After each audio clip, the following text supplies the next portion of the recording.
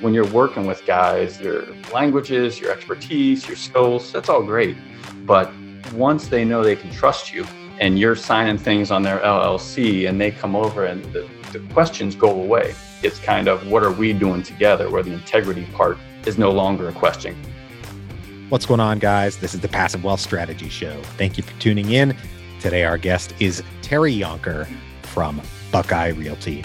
Today, we are talking about foreign investors investing in the United States and what Terry and his team provide to their foreign investor clients. Terry speaks 4 languages, which is really incredible. He is based in Orlando, and he helps foreign investors bring their capital inside the U.S. and get into fantastic real estate properties there in Orlando and throughout the rest of the country with their network. So today, what you're going to learn is if you're a foreign investor outside the U.S., you want to get into the United States, you're going to learn what to look for, what a team like Terry's can provide for you, and some other important details of actually getting your money inside the United States. If you're from within the U.S., you're here already, and you want to learn what foreign investors look for. Maybe you're a syndicator and you want to learn more about the priorities of investors from outside the United States, or you're just internationally fascinated and want to know what something that makes the U.S. very special. We talk about that today as well. I've had a great time talking with Terry, and I'm sure you're going to have a great time listening. For those of you who are new to the show, I'm your host, Taylor Loht. I'm a real estate investor. I'm a real estate syndicator. I buy multifamily properties with passive investors and split the return. I love traveling outside the United States. I love getting to know people from outside the United States, learning about different cultures, learning about other ways of life and those kinds of things. So this is fascinating to me. And I learned a lot today. Had a great conversation with Terry, and you're going to enjoy listening, I'm sure. Without any further ado, here we go with Terry Yonker from Buckeye Realty. Terry, thank you for joining us today. Sure, glad to be here. I'm excited to talk with you. We're going to talk about foreign investors investing in U.S. real estate. This question comes up with some frequency on Bigger Pockets, and I've had folks reach out to me with questions about it in the past. But, before we dive in, can you tell our listeners a bit about yourself and what you do? Yeah, sure. I'm a commercial real estate broker here in Orlando. I've been in the business for 16 years now, and kind of stumbled into the foreign investor part as having lived in a handful of countries and speak 4 languages and really enjoy working with them and relating. And so we've kind of gravitated into this space kind of just by happenstance, because you tend to gravitate with what you like to do and what you have some competence in. So as our business has grown here in Orlando, we've gone more and more into the foreign investor side, and we're finding that we can help other brokers, other investors, other syndicators, especially in this niche. So we're enjoying it. Awesome. So, Orlando is a great place, just to be. I don't have any investments in Florida at all. But can you give us an intro to that market and what folks, particularly foreign investors, might like about Orlando compared to, another competitive market, maybe Miami? Yeah, sure. And then that's a great question, because that's, when you talk to foreign investors, everyone knows Miami. And if any of you have been there or done business there, it's very cosmopolitan, very international, and very ritzy. Exactly. Yeah. So we've been the more down home Midwestern folk. Like, we're more South than Southerners than Miami. Miami's almost more New Yorker and, Latin American than it is what you call the South. So this market is more of that. And then our big thing, of course, is we have Disney. And so a lot of the foreigners initially came with roots. They just fly in and out. And even my friends that I would study with or lived abroad with, when they come to Orlando because they're bringing their kids to Disney World and all those things. So that's where it's easier for them to tell their people back home or their friends, hey, I'm investing there. And a lot of times they'll start with vacation rentals, and just to have a place, even if it doesn't kick out much cash flow or have much margin, just to have their assets in the U.S. and something they can touch, use sometimes, and make a couple bucks. That's our typical investors, like a lot of Brazilians. We're getting a lot of people from Latin America. They're just trying to get a safe haven, if you will, legally, of course, but just a safe haven just to plan it here in Florida. So that's kind of, what we're working with here, as opposed to Miami or LA or like the more exotic locales. Gotcha. All right. Well, yeah, caveat, legally is all we're ever going to talk on this show. So, Yeah, right. That's right. When legal you get into only. the international stuff with money flowing across borders, I just, it's we want to make sure that's clear. Well, that is an important, you bring up a very important topic, right? Because from my understanding, having not transacted in this space, just a foreign investor just getting the money into the U.S. legally is, let's say, a big hassle or a potential roadblock. Yeah. That's what they say. Yeah. Yeah. No, and that's for sure. And a lot of times it's the roadblocks come from their native countries because, countries like China, or sometimes they'll put caps on how much they can ship out. And so here it's a relatively easy process, especially once you're moving it in. And we use Currencies Direct, which is a currency exchanger that will actually convert it into dollars and bring it in so that you get dollars through there into an LLC that we'll set up here with various structures so that they're actually investing with a U.S. company almost as a U.S. person. And then it's kind of takes away some of those restrictions versus investing as an individual investor from a foreign country. Interesting. Okay. So, I know you're foreign centric guy. I don't know what to say. You speak a bunch of languages and everything. You've obviously been overseas. I've been overseas. And when you say money changers, right, there's those guys at the airport that take an exorbitant fee, right? And I'm sure the folks that you have to do the money change are much more reasonable. But what kind of maybe, I don't know, on a percentage basis or something, how big of an impact is a foreign investor going to have just in making that, currency change? And obviously it's going to depend on a lot of factors, right? But just speaking of the intermediary. Yeah, intermediary. And again, it's when we talk about this third party, let's call it, you're right, like money changer maybe is more of a street term. Let's call it like a currency converter, if you will. I don't know what their official title is, but it's what we want to do is compare it against what is existing. So an existing, typically a foreigner has their bank and they'll send a wire to a title company here and back and forth, and the banks will hold it for 7 days. They'll float it or more sometimes. And the exchange rates are terrible because that's their business. So what these third parties do is buy it in bulk and squeeze the margins as they convert it through. So yeah, on, I don't know, $1 million, it can be fairly significant, like on $1 million transaction.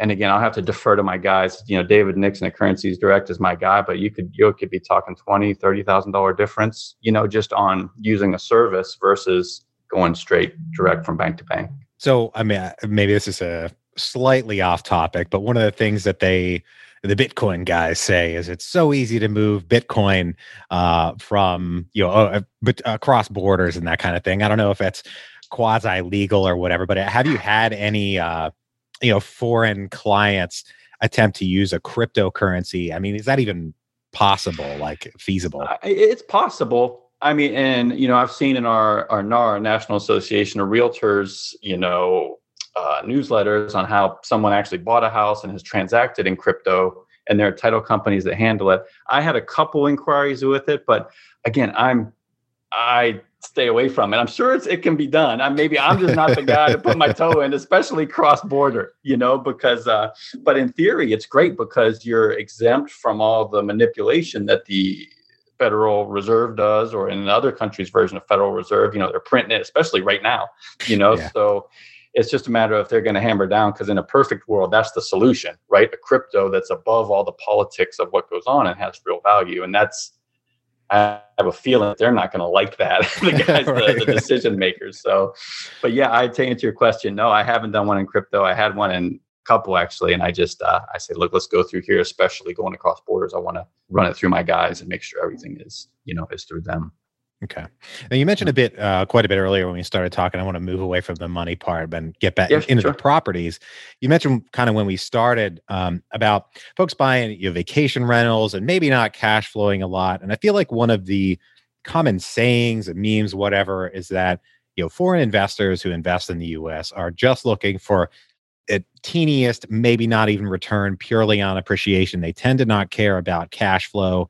In your experience, is that true? Is that accurate? It sounds like maybe, but I want to ask the question directly. As a general statement, it is. It is. And a lot of my guys too, when I come across them, even if I catch them after they've already invested here, when you can buy land even to speculate, right? So if they buy on the west coast of Florida, they would buy a lot for $20,000. That's probably worth 10,000, right? It's hard to believe that exists, right? So when they buy these things, or a lot for 50, that's maybe worth 25. But when they can stroke a check for 100,000, 50,000, 20, and have a lot in Florida, they compare it. I'm thinking of France, where a lot of my investors come from. They say, I can't even buy a car for this. And here I have, a lot, and they come and they see it and they love it and everything. And I hate to break it to them when I catch it. After the fact, that they pay double for what it's worth. So, these guys, typically they don't, and again, as a general statement, they're not crunching the numbers like an American investor will, that'll say, hey, if I build a spec house on this, what's my return? What's my bank? They've got the financing lined up. It's a little more speculative, if I may. And then, just like we mentioned before, the vacation rentals, or having an Orlando property I keep coming back to Brazil, because that's the, quintessential investor, where they have their beautiful condo, makes them a little bit of cash flow maybe, but then they can use it twice a year too. So it's not as hardcore. And who am I to say, with, the history of countries like Argentina, where they have, I remember when we were there in, 2001, they had what's called the Corralito. And so the government just basically came in and said, no matter how much you have, and the Argentinians will probably correct me on this, but the gist was, no matter how much you have in your account, you're only going to be able to keep 10,000. We're taking everything past that. So, you can't even believe as an American that stuff happens, but it does. And so then you start to maybe understand more why they would buy all cash, a condo in Orlando that doesn't maybe 1 to 4%, return. But at least then the Corralito can't grab it. It's these eye-opening things when you go to these places and you say, how can this be? Like, how can they just do it? And, look at Venezuela right now. It's, the socialism comes in there and just destroys people, and countries. And so then it opens your eyes to say, wait, now this makes a little more sense, if they overpay for a real asset here in Florida. That's a good point. I think, property rights being eroded on a daily basis in the U.S. notwithstanding, our property rights for property ownership are pretty good, as long as those clients in particular, any of us, as long as we keep paying the property tax bill, government's not going to come take it unless, barring certain circumstances. But for the most part, it's not going to be stolen from you. Right. There are extreme cases like eminent domain, which you like to think are extreme. But, these are tenants that as Americans, we don't even think of, we give second thought to. Typically, 90% of us probably never think of the sanctity of property rights and how that makes us so special until, you go to Argentina, or I don't mean to keep beating up on Argentina, but that's just my example. But other countries where that stuff like that happens, or in Honduras, I remember talking about investing in a resort down there in Roatan and Trujillo, which is there, and beautiful place. And property rights there are whoever's uncle has the biggest gun, because you could have all the papers you want, right? And if, one guy's brother is the sheriff, guess what? It's his property. And so these things that really makes you pause and say, boy, we have something special here. But without that perspective, it's easy to take it for granted. And so that's why I think with these foreign investors, they don't, they say, hey, I've got this. I know I have the same rights as you or I have. Like when they have the deed to a property, you can't just take it. So if someone, a foreign investor coming from outside the U.S., looking for an investment property, I'm trying to put myself in their shoes and buy an investment property. I find Terry on, I don't know, LoopNet, whatever, and send him an email, maybe give him a call, hopefully not in the middle of the night, and just say, hey, I want to buy a property. What can they reasonably expect from a broker like yourself? And also, what do they need to make sure they bring to the table so that they're kind of ready to go and not just wasting your time too? Yeah, that is a great question. And the first thing, the big obstacle is the language barrier often, so we want to make sure that they know that they can communicate in their native language. And again, with the ones that I speak, maybe it's not, but still, with Google Translate, they can use some tools. And then, we just try to have a conversation and feel them out, because typically if it's that normal, I'll call investor, they don't know anything about structures, the LLCs, or the things that we talked about. So we try to get them. We'll just talk about, hey, what kind of return, what kind of thing you're looking for? Are you familiar with Orlando? Are you familiar with Miami? Or, what kind of areas are you looking for? And then we just have a process, and we explain it out where we want them to invest as an American in an LLC. So we'll set them up with an attorney that does an LLC. And then there's some, you have to use, it's helpful to use a third country intermediary for the LLC because there's some estate issues to where you can invest in an LLC, but the U.S. government caps it for foreigners that own it. And if, God forbid, something happens, you pass away, the U.S. government can come in and take it. So we'll use a third country intermediary to own that LLC, and then they can invest as an American, have a bank account here. And that's where sometimes we'll even come in with, if not power of attorney, power on their LLC to act for them. And that's getting in bed with them a little bit more than a transactional broker. But that's what leads us to more of a syndication relationship like that you guys do, which is maybe some of your listeners. This is where, this is more of a natural fit because it's cumbersome when a foreigner owns an LLC and, you're signing things and wires, especially now, like we can't even get them with this lockdown. They have properties to move, but of course, as they have to notarize documents when they own it. Just like when you sell a house, you have to get a notary. They can't get a notary. The embassies are closed. The notaries won't come out of their houses in Europe. So we have properties that are stuck. They can't get here. So all these things that, that you never thought of before now become apparent and make the value of having that pre-set up here in America with that structure even that much more important.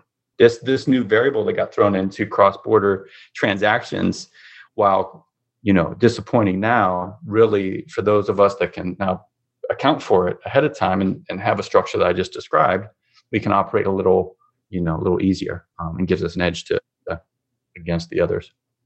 So that's so wild. I would not have thought of foreign notaries in the first place, let alone the problem right now with COVID. So we have like U.S. valid notary publics at embassies. Like it sounds like, if I'm getting that right. Yeah. Like if you own it as an individual here, you can own a property as an individual foreigner, no problem. And then of course, when you sell it, just like when you would sell a house or a property, is you go in and have to get a notary to sign over the deed. So we have the title company and we're ready to sign the deed. And it's very simply, you just need a notary. It's nothing outrageous, but they can either go to the U.S. embassy or consulate, and that's U.S. soil technically. So then the notary stamps it, no problem. Or there's a French notary or a foreign notary that you can use also, or apostille, but they won't come out of their houses over there. Like, I mean, again, in Florida, and it's kind of, when you're here, we have some liberty still, but it's hard to imagine some of these countries, they can't even walk down the street unless it's like for their exercise or whatever it is. I mean, it's martial law over there. And so these variables into the business that we would have never, accounted for are now going forward going to be part of our program for sure. Yeah, that's a good point. I mean, hopefully, fingers crossed, it's been 100 years since the last great pandemic, worldwide pandemic. Hopefully it's at least 100 years until the next one, but it's good to prepare in your business plan. So, for those that buy something like a vacation rental, especially, that's a lot of work, compared to buying an acre of land, pay the taxes, whatever, what's going to happen. But a vacation rental, I mean, or many of your clients, there's only so much, even if you guys come on as some kind of an advisor, you're a broker. You're not a property manager, right? I don't think you're in the property management business. No, you're right. You're correct. They're hiring property management, working with them. I mean, is it simply that easy and folks just say deal with the time difference and all of that, or are there special services? With those, it's kind of off the shelf. Some of them have package deal where you can't even manage it. Like when you buy it, it goes into their pool. So it's turnkey, geared toward what we're discussing. So they don't get to choose. They don't do anything, but it's kind of concierge. But of course, the property management companies take a huge chunk, hence the 1% to 3% returns like we're talking about. And then, the others you can buy like in near Disney World, you can buy a house or a condo. And there are property management companies that are on Portuguese, the whole program. And they manage the whole thing. But then you're just along for the ride, to where if it's just a straight percentage, and if it's low rental that month, then you lose. You still got to pay your HOAs. Just like a regular property owner, you still have to pay the rate HOAs, taxes, maintenance, everything. So, but they the property management company, or sometimes it's all inclusive. So you just come in, sign here, and it's churned into the included property management. So it's appealing to them, and then again, looking at it from their perspective, when things like the Corralito exist, fair enough, that's pretty cool, versus going maybe and rolling up your sleeves with a guy like me, where we dig in and look at properties in like suburban Orlando, like in Maitland, Florida, and Longwood, where maybe the spread is higher, but hey, they can just get a vacation home in Orlando, show their friends, come down twice a month. So it kind of clarifies why maybe they're not trying to squeeze every single point out, for the most part. Again, I'm generalizing, of course. And, in this vein, we talked about vacation rentals, we've talked about land, we talked about turnkeys, which, are their own thing. How about like commercial? I mean, if I was somebody, wealthy from outside the United States that had, I don't know, $1 million, couple $1 million, I mean, why not buy, a strip mall? Yeah. Or something like that. I mean, something more, it seems more straightforward, maybe produce a return. Is that common, or do they mainly look for like more residential? That is, and that's more like when they get into the institutional side, right? So like if they go, well, say up to $5 million, that's kind of mom and pop. But after that, exactly right, it's more institutional. The companies that will come in there, even foreign companies, but more institutional guys, not the nickel and dime stuff that we're talking about. And to be honest, that's where the vein that we're going to with all of our guys that are, we work with more the mom and pop type foreign investors. We're pulling them into, as we mentioned before the podcast, syndication, so that we play at that level where you're right, a strip mall, or even the note, the note, the distressed note behind these properties that we can buy at a discount and either, get them performing or sell them on a secondary market. So yeah, that's more, institutional stuff. And when we talk about Miami, very common, like with those guys, where they play in there and they'll come in and you'll see the development, the malls, or, the mixed use. If you've seen like the apartments with the shopping and everything, they do those types of projects. Absolutely. Interesting. Okay. Mm-hmm. Now, kind of in a more, just as a market-based question, right? COVID, has had an impact on every market to at least some degree. Orlando being, as we've said, a huge vacation destination. How has that impacted the market in your observation? Like I expect a huge impact, right? Well, that's what I expect, but it's not the case. It's Disney's shutting down. We're having huge layoffs. There's vacancies down there. Things are just still cranking, and it defies logic. And I'm trying to, I know that they're, the Fed is pumping money in, and like Ray Dalio said, kind of shed some light on it, said that free markets aren't controlling. It's not supply and demand anymore. It's what the government wants it to be. And so we keep waiting for this other shoe to fall, and it doesn't. Sure, there's vacancies here downtown, like you can start to see the vacancies, but the actual foreclosures that I would expect based on the last go around, like when we had it in 2008, where we were in denial as things were starting to tank, but our multifamily is still cranking here, and in the Mueller index, if you look at those, that talk about the life cycles of the different real estate sectors, we're supposedly overbuilt in multifamily, but they're going up like crazy and they're not stopping. So I don't see it. I want to see it because logically, like, you want to be pushed in to say, yeah, of course, the corona has really hit us hard, but we're transacting, we're seeing it going. And I just don't know if this artificial propping is saving us for now. And who's to say? Maybe it'll get us until things kind of ramp up and get back to normal. I'm usually more of a free market type of guy, but hey, if you can artificially do it and there's no other shoe to drop, who's to say? Who's saying they put a moratorium, as on evictions and things like that. So everyone's, no one's on the street. There's no real transactions in that form, to where you have all these empty houses all of a sudden or businesses. But sometimes it's healthy, I feel like, because with landlords that I work with or commercial properties that we lease, they never come down. Like it's always a built-in increase. And even if the market softens, there's very rarely, if ever, a logical, hey, let's start to decrease it to kind of help them out. It's always I shouldn't say always, nothing's ever, but 99% of the time it's, hey, I have the best place in town, market's going to come back, they can pay it. It only takes, and then there's a batting of the heads, and now there's vacancies, which you see now, and then the lease rates and everything still stay, until there's some pain inflicted. And I feel like, in my opinion, that pain hasn't been inflicted yet because of things like PPP or all these programs, perhaps, because if it's like 2008, then it finally resets. I mean, I remember when we were going like this, at every step, people were in denial and saying, oh, it can't go down any lower. I've got the best place. It can't go down. If you recall back then. And so it's healthy. Hopefully we'll have a reset and businesses can make money again at these lower rates and things can, go forward again.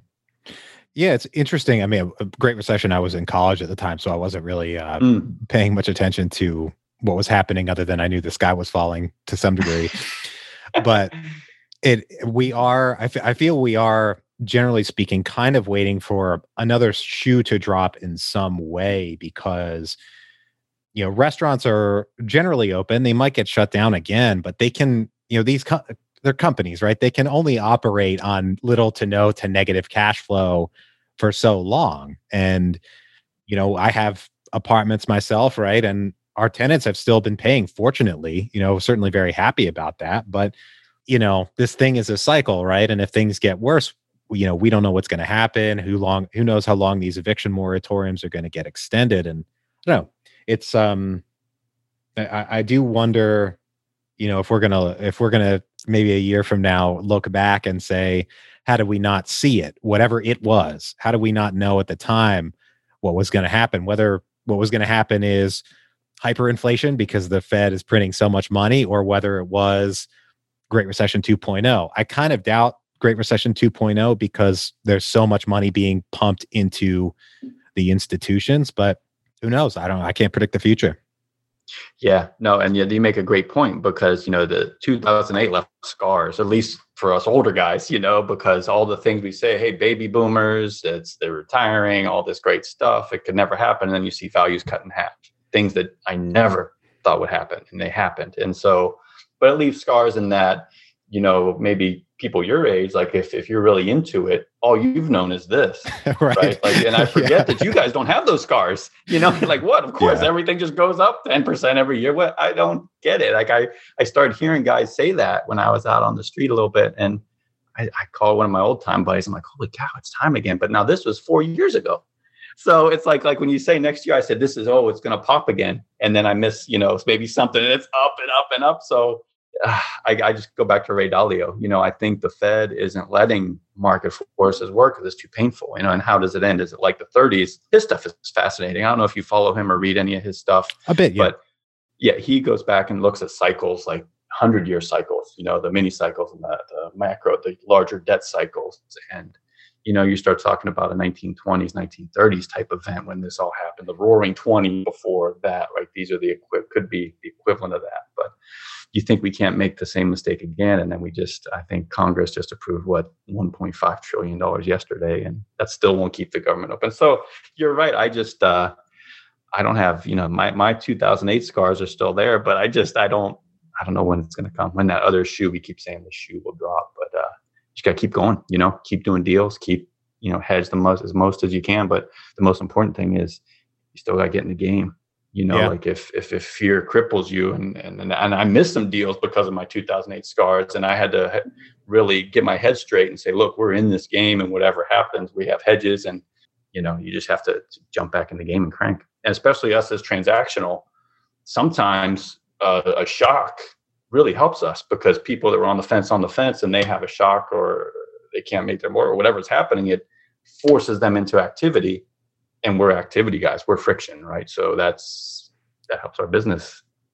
There's always money to be made, and I think in when you're saying this and the scars and the opportunities that you may have missed at that time, think back about a recent interview to the listeners out there if you haven't listened to it. The interview with Sakar Cowley.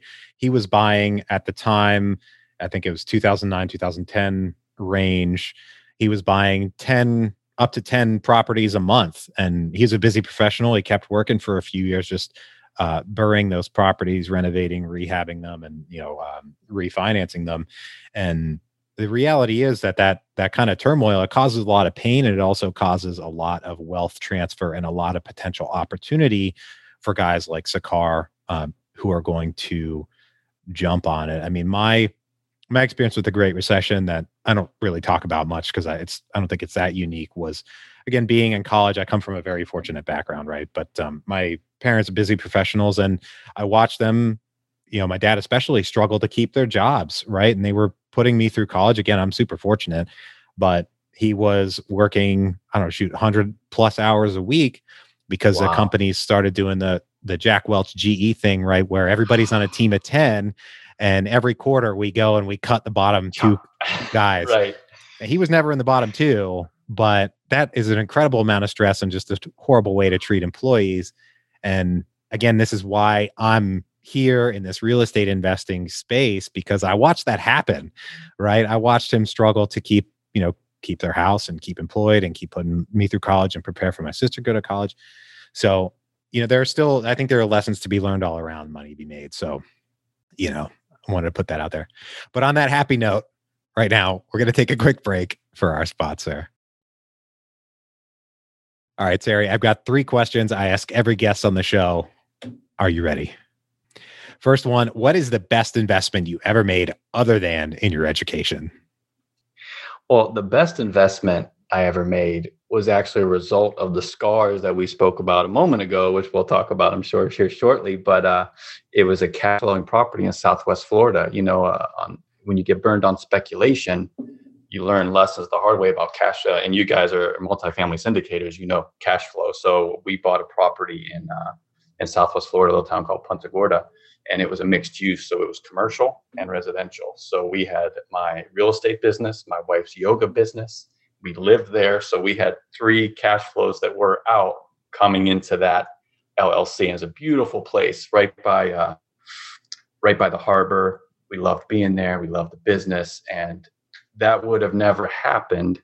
And we saw it did great on the deal when we left and came to Orlando. But that would have never happened if it weren't for the next question that you're about to ask, I think. So as you've identified, the guests know the questions ahead of time. I'm not springing anything on anybody. Terry, we're going to get to this second question here. What is the worst investment you ever made? Yeah, as we talked a little bit before, the scars, right? So when things are defied logic, similar to what we're talking about now. And I was young in my first round of investments and was doing well, flipping properties, lots. I had the inside track as a broker and had this nice waterfront. Remember, they're not making it anymore, all the things, right? You can't go. And I bought this and we renovated. I flew my parents down from Cleveland, said, hey, we're going to flip this thing and just crush it. And we spec'd it out, and luckily we did a short sale. And that goes back to our other thing. Another lesson you learn is that as long as you're in the game, there's always a way you're going to be okay, right? So all those sleepless nights of, oh my God, I have all this debt out there. I've got these properties I'm selling, I'm up underwater. But we did a short sale and came out fine. And so that was another revelation that said, hey, let's get back in. As long as you're doing with good intent, things are going to be okay. And however they work out, and that led to what ended up being our best investment, but that was the worst. And speculation versus cash flow. And I vowed at that moment, I'm not a speculator anymore. I'm more of a true investor. So things that I do have cash flow that I would have never stepped into if it wasn't for that worst investment. Wow. Great lesson. My favorite question here at the end of the show is, what is the most important lesson that you've learned in business and investing? The most important lesson is having been through the scars of 2008 and the foreign guys that I work with now for over a decade, is that like one of my mentors, Floyd Wickman, a real estate trainer, says, they don't care what you know until they know that you care. Right. So even if when you're working with guys, your languages, your expertise, your skills, that's all great.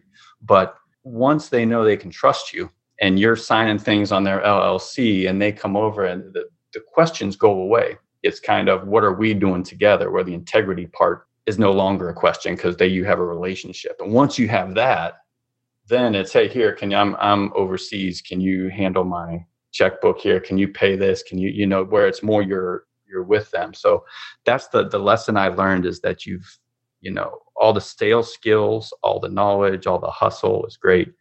But, you got to have that trust. And when you have it, you'll have it for decades. And then there's no questions. And then the sky's the limit. Sky's the limit. And That's the most important question. I'm a transactional guy, so that was a hard one for me to learn. I'm so smart, I can do all this stuff, but it doesn't matter until you had crossed that bridge and you have your people. And once you have that group, you're set. You're set. That it's more of a book of business or more than a sphere. It's your guys and gals, and that's crucial. So that's the most important. Nice. I love it. Mm-hmm. Well, Terry, thank you for joining us today. Sounds like there's great opportunity down there. And I think I'm all for foreign investors investing in the U.S. So appreciate learning all these lessons today. If folks want to reach out, if they want to get in touch with you, if they want to learn more, where can they find you? Yeah, of course, on BuckeyeRealty.com. And we'll have a subpage set up for this podcast just to talk specifically about it at taylor.BuckeyeRealty.com. So go there directly and we can break down these specific things that we're talking about. And just check us out. Love to chat. Awesome. Well, thanks once again for joining us today. To everybody out there, thank you for tuning in. If you're enjoying the show, please leave us a rating and review on Apple Podcasts. It's very much appreciated and helps other people learn about the show. If you know anyone who could use a little bit more passive wealth in their lives, please share the show with them and bring them into the tribe. We are also now live streaming on YouTube. So if you want to join the conversation live, look us up on YouTube. Give us a subscription, hit the notification bell and all that great stuff that all the YouTubers say. And we look forward to seeing you on a future live stream. Thanks once again for joining us. I hope you have a great rest of your day and a great week. And we'll talk to you on the next one. Bye-bye.